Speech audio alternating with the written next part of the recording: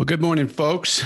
Today, we are going to continue in our series on Dialogue with the Skeptic. And for those of you who are just joining us today, we have been working through many of the big questions that arise in the course of our lives, not just from persons who are not Christians, but from us Christians ourselves, that are the substance of our doubts. And so we've talked about the bad things in the Bible. We've talked about politics. We've talked about whether doubt is even okay. We've talked about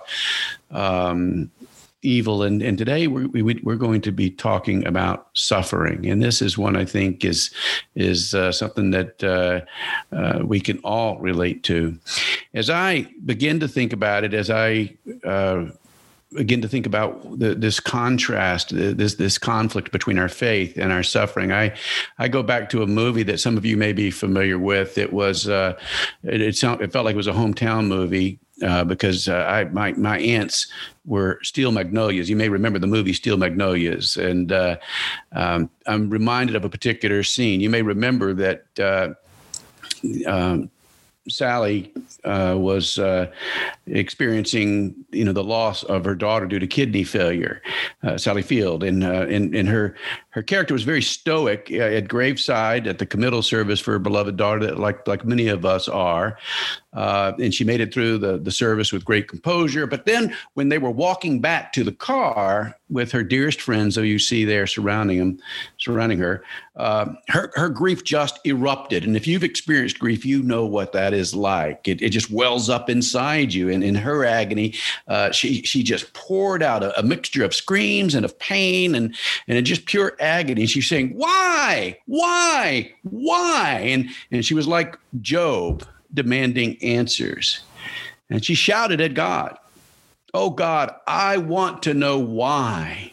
Why? Lord, I wish I could understand. It's not supposed to happen this way. I'm supposed to go first. I don't think I can take this." I had a few similar times like that when I realized that my late wife was going to die of cancer. And I know that some of you have had those same experiences in your lives as you have lost loved ones. So difficult for us to comprehend, particularly the suffering that leads to death, the unexpected death. Why indeed? Why do we suffer? Why do bad things happen? And if God is, in fact, as we claim, a loving and an all-powerful God, well, why does God allow such suffering? This last is a question that I think is most often asked by those who I've called the skeptics, the atheists, the agnostics, in explaining, when they explain to me their unbelief. And it goes like this: if there was an unloving God, why would he allow tsunamis? Why would he allow Holocaust? Why would he allow diseases that take our lives, and sometimes take our lives in such horrific ways? If God's going to get credit for the blessings, well, then God should also take the blame for the tragedies. And the conclusion is either God doesn't care, and so you're wrong about your claims about God, or God simply doesn't exist. Now, I'm guessing that, like me, many of you have asked these same questions somewhere along your journey, particularly if you've walked through the darkest valley, felt all alone, felt forsaken by God, forsaken by the world. It's the question thinking people have always asked in solidarity with Job. Why does God permit such suffering? I wanted to get into that, but before I get into that, I want to move rather quickly through two rather preliminary thoughts, some common things that come up. And the first one is something that you may have great familiarity with. There was a book by Rabbi Kushner that was very prominent in the 80s and 90s, and still today, in which he asked this question: when bad things, why do bad things happen to good people? And I really wanted to make a passing comment about this. The objection that I want to raise to his title is more than anything else, because if you dig into the book, Rabbi Kushner is far more profound than the question seems to present it. But just the question itself, why do bad things happen to good people? I want to remind you of something called Schadenfreude, which is a German word that has really two meanings. Harm, you add harm, the word harm, and you add joy. And so Schadenfreude is the pleasure that we derive from someone else's misfortune. And the point I simply want to make is that this is the wrong question. That at our best, when we are at our best, we do not take pleasure in another's suffering. So our question when we are at our best is about suffering itself, and not about whether or not the persons who are suffering are good or bad. We're missing the point. It's just about the suffering, period. That's a tough enough thing. And that leads to a second question that is, I think, gets us into where we need to go as we reflect on this notion of suffering. And that is, why does anything happen? Not just why do bad things happen to good people, but why does anything happen at all? And I think this shines light on some common ground that we share, where people of faith answer all things happen because the Creator God creates and sustains all things. In God, we live and move and have our being, as we spoke about a few weeks ago. Paul, before the Areopagus, said that.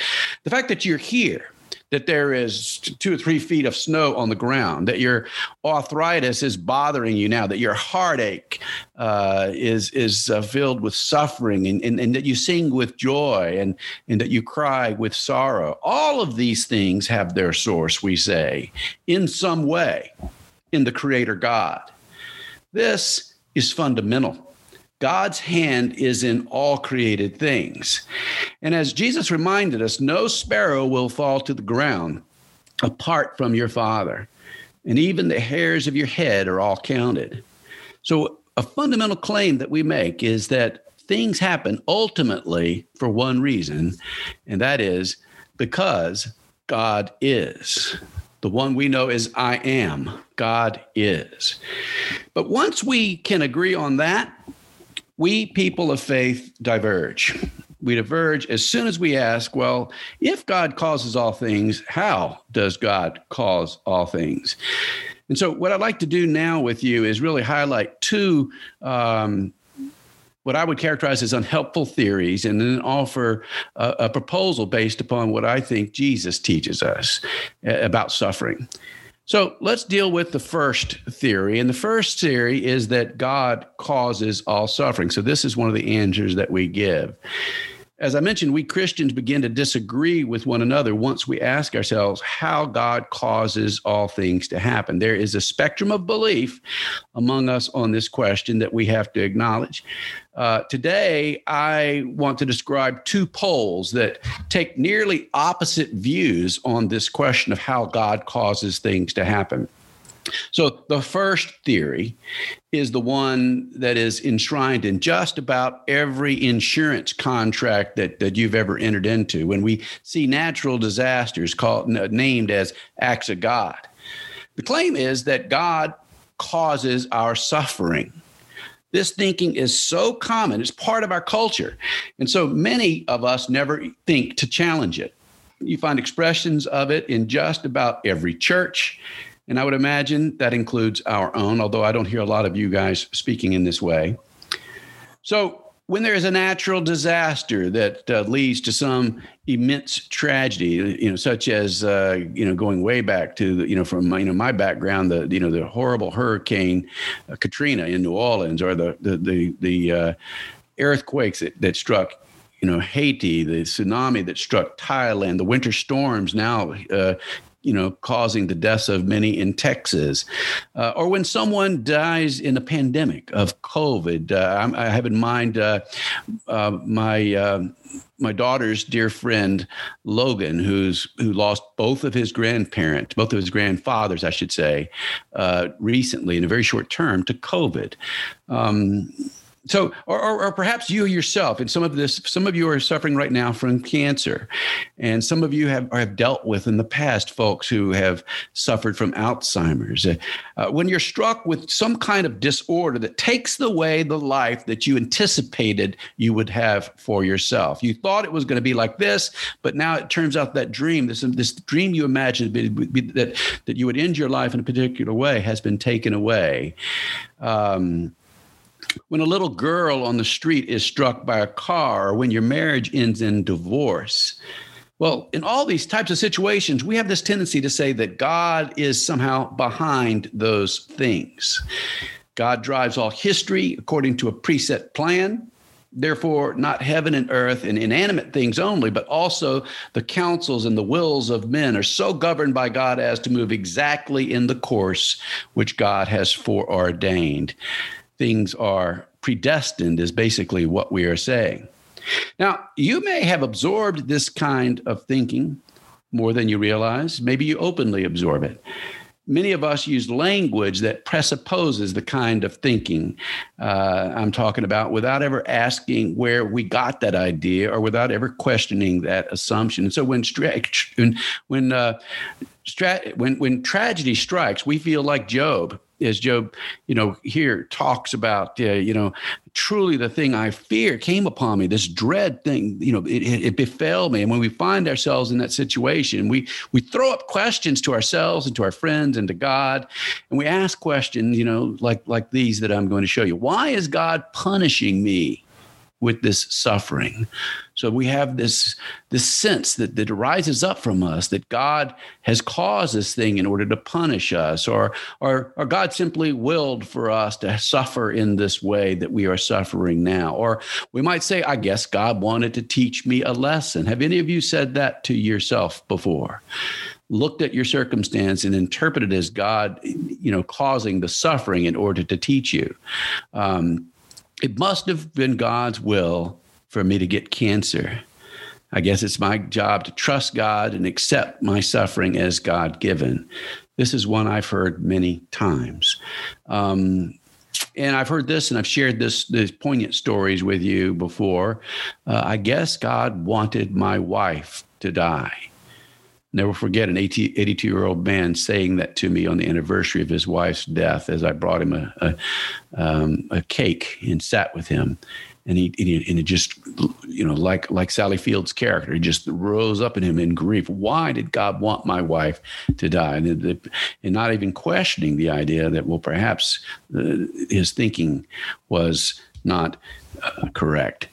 So I want to share with you something from someone some of you may know. Dr. James Howell is the pastor some of you saw at Segina's and my wedding. He was the preacher who married us. He's a dear friend and a mentor. And he's thought an awful lot about this. And he says the same thing that I would say to any of you when you raise these things. I would perhaps be a little bit more delicate in the midst of your grief. But the point is the same, that this habit that we have of explaining things that cause us to suffer as God's will is just plain wrong.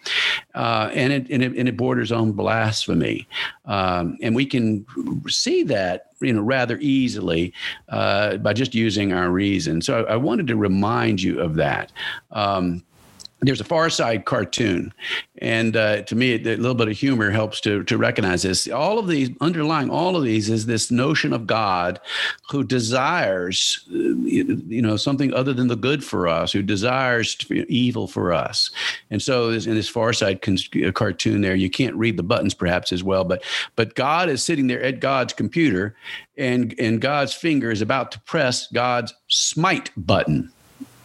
And that's really what we're saying. This is a caricature of that thinking, but this notion that there is a God there that's waiting up somewhere yet his computer in the sky about to press a smite button. And when anything afflicts us, that's God's smite button has been pressed with your image on it.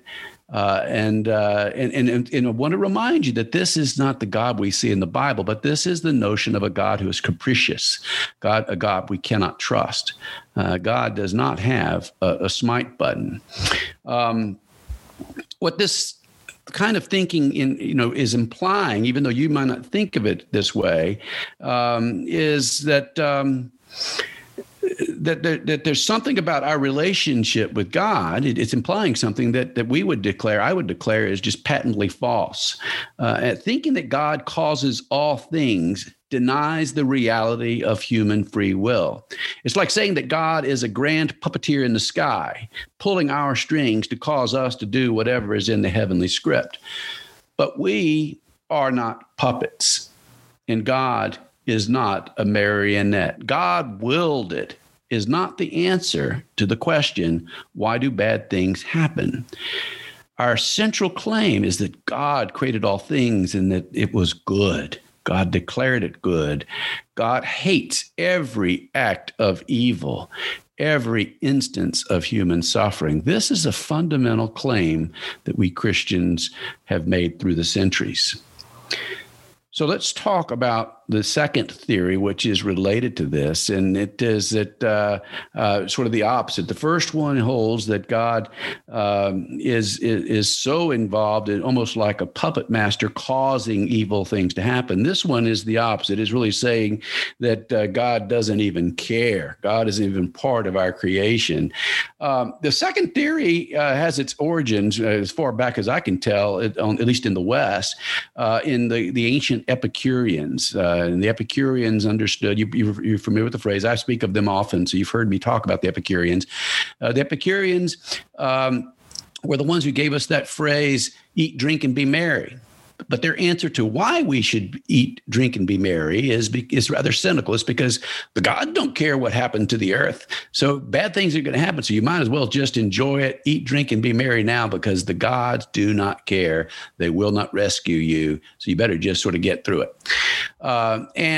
This notion of Epicureanism became what we know better as deism, Thomas Jefferson being one of our most famous deists.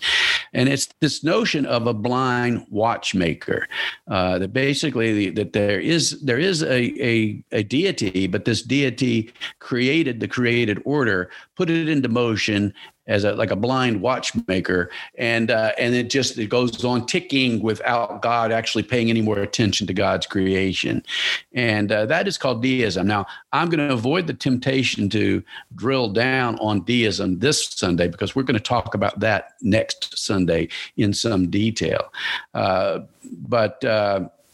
The bottom line of this is that God does not care about human suffering. God cannot be trusted to care. Now, the one thing I want to say about this is that the biblical witness comports neither with this notion at all. It doesn't comport. Actually, this notion of deism, of the blind watchmaker, doesn't comport either with the scriptural witness or with our own human experience. The biblical witness we should be clear about. It's that God is active in creation, that God is actively sustaining and redeeming and nourishing each and every one of us each and every day, each and every moment. And while God's way of doing this doesn't normally entail a suspension of the laws of the universe that God created, we experience God nonetheless as present here, now. As we say, Emmanuel, God with us. God is the one who's leading us and guiding us to the still waters that our hearts are designed to desire. Now, how this happens is a very complex question, but many of us describe this experience of God as a gentle pressure upon our hearts, an impression in our minds that leads us to the paths which restore our souls. The bottom line being that God cares indeed and has given us all that we need to find those still waters and is constantly doing that. So these are the two theories that I want to just challenge today.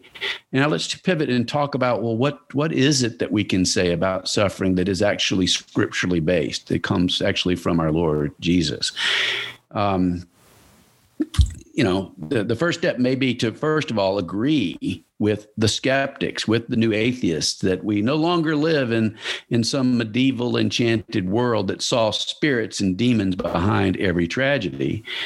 But natural disasters happen. illnesses that we don't anticipate. And so those that we do anticipate do happen. Accidents happen. Horrible accidents happen. We understand what caused these things. We also know a thing or two about evil. We even ask forgiveness for the things we've done and left undone when we walk over each other to get ahead at school or to get ahead at work or in the family. We know what it feels like to be betrayed. This is part of our human experience. A man is killed by some random shooting.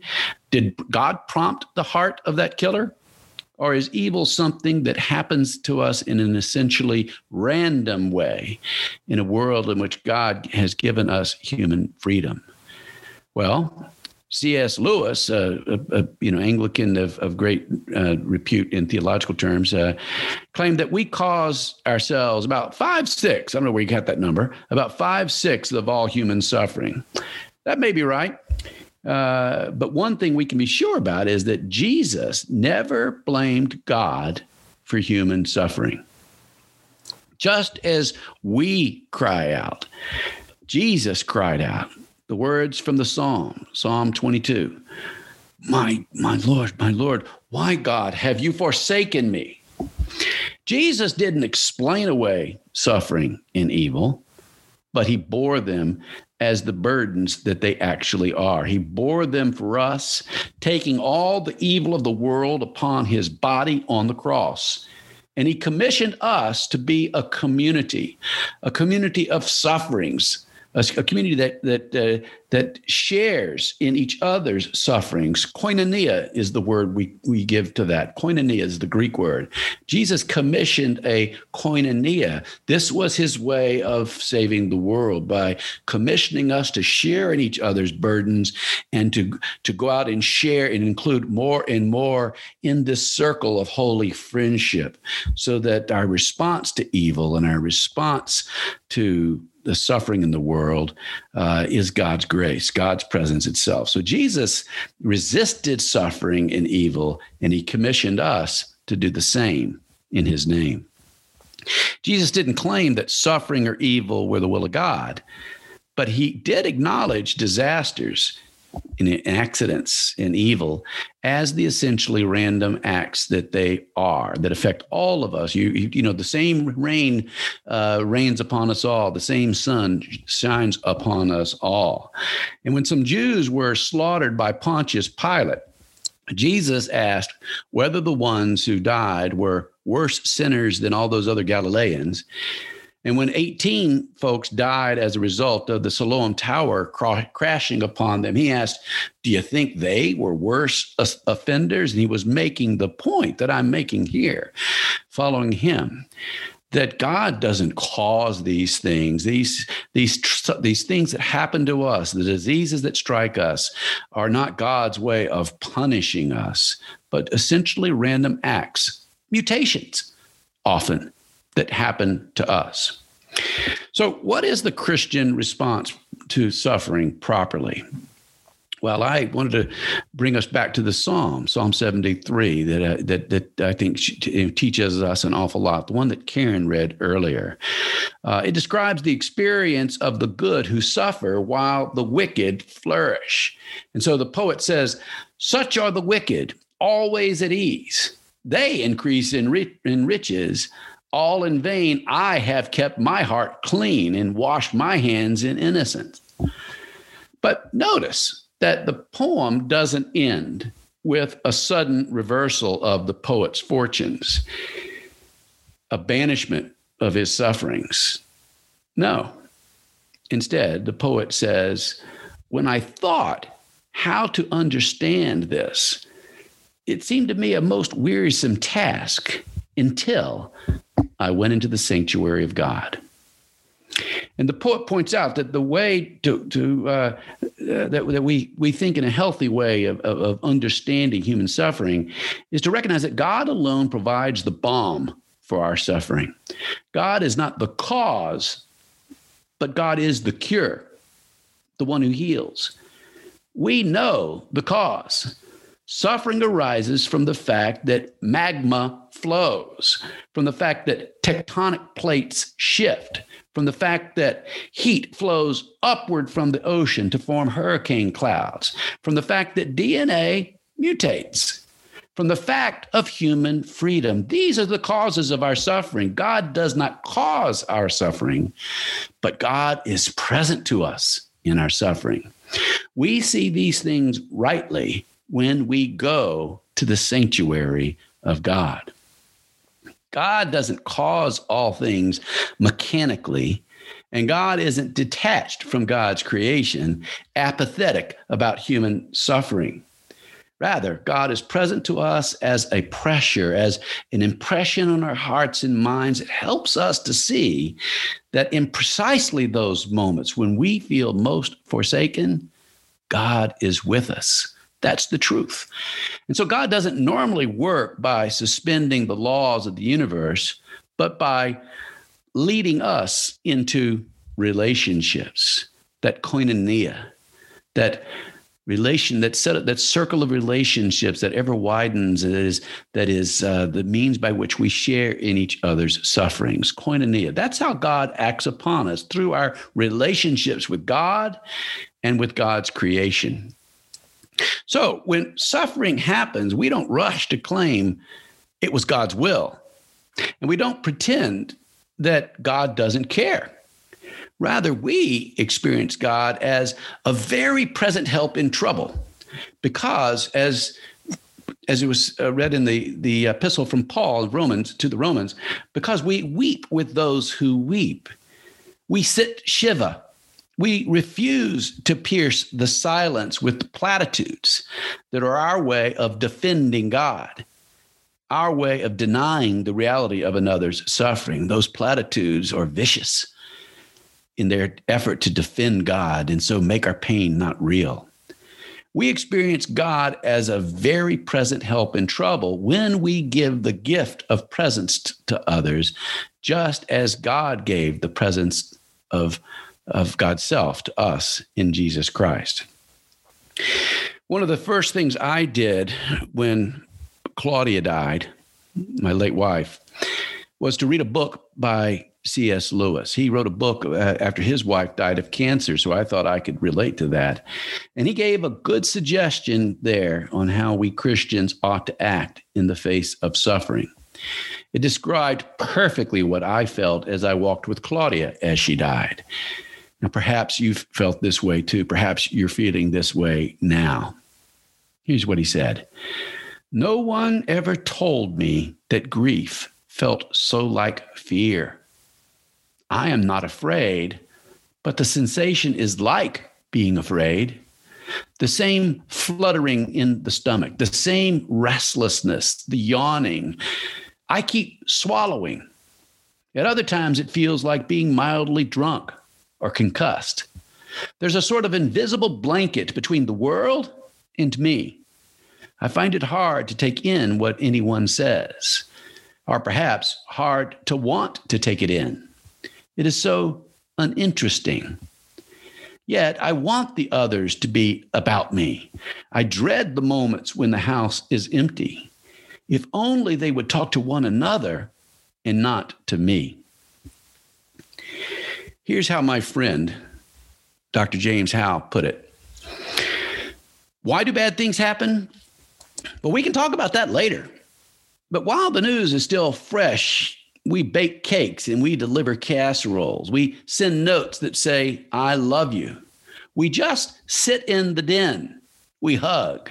We pray. We think all day long about the one we love who has lost the one she loved.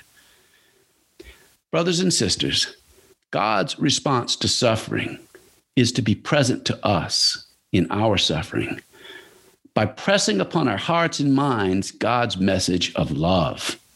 And God does that by sending a casserole brigade, a people whose faith in the great faithfulness of God empowers them to walk alongside those who walk in the darkest of valleys. May we always be such a people. In the name of the Father, and of the Son, and of the Holy Spirit. Amen.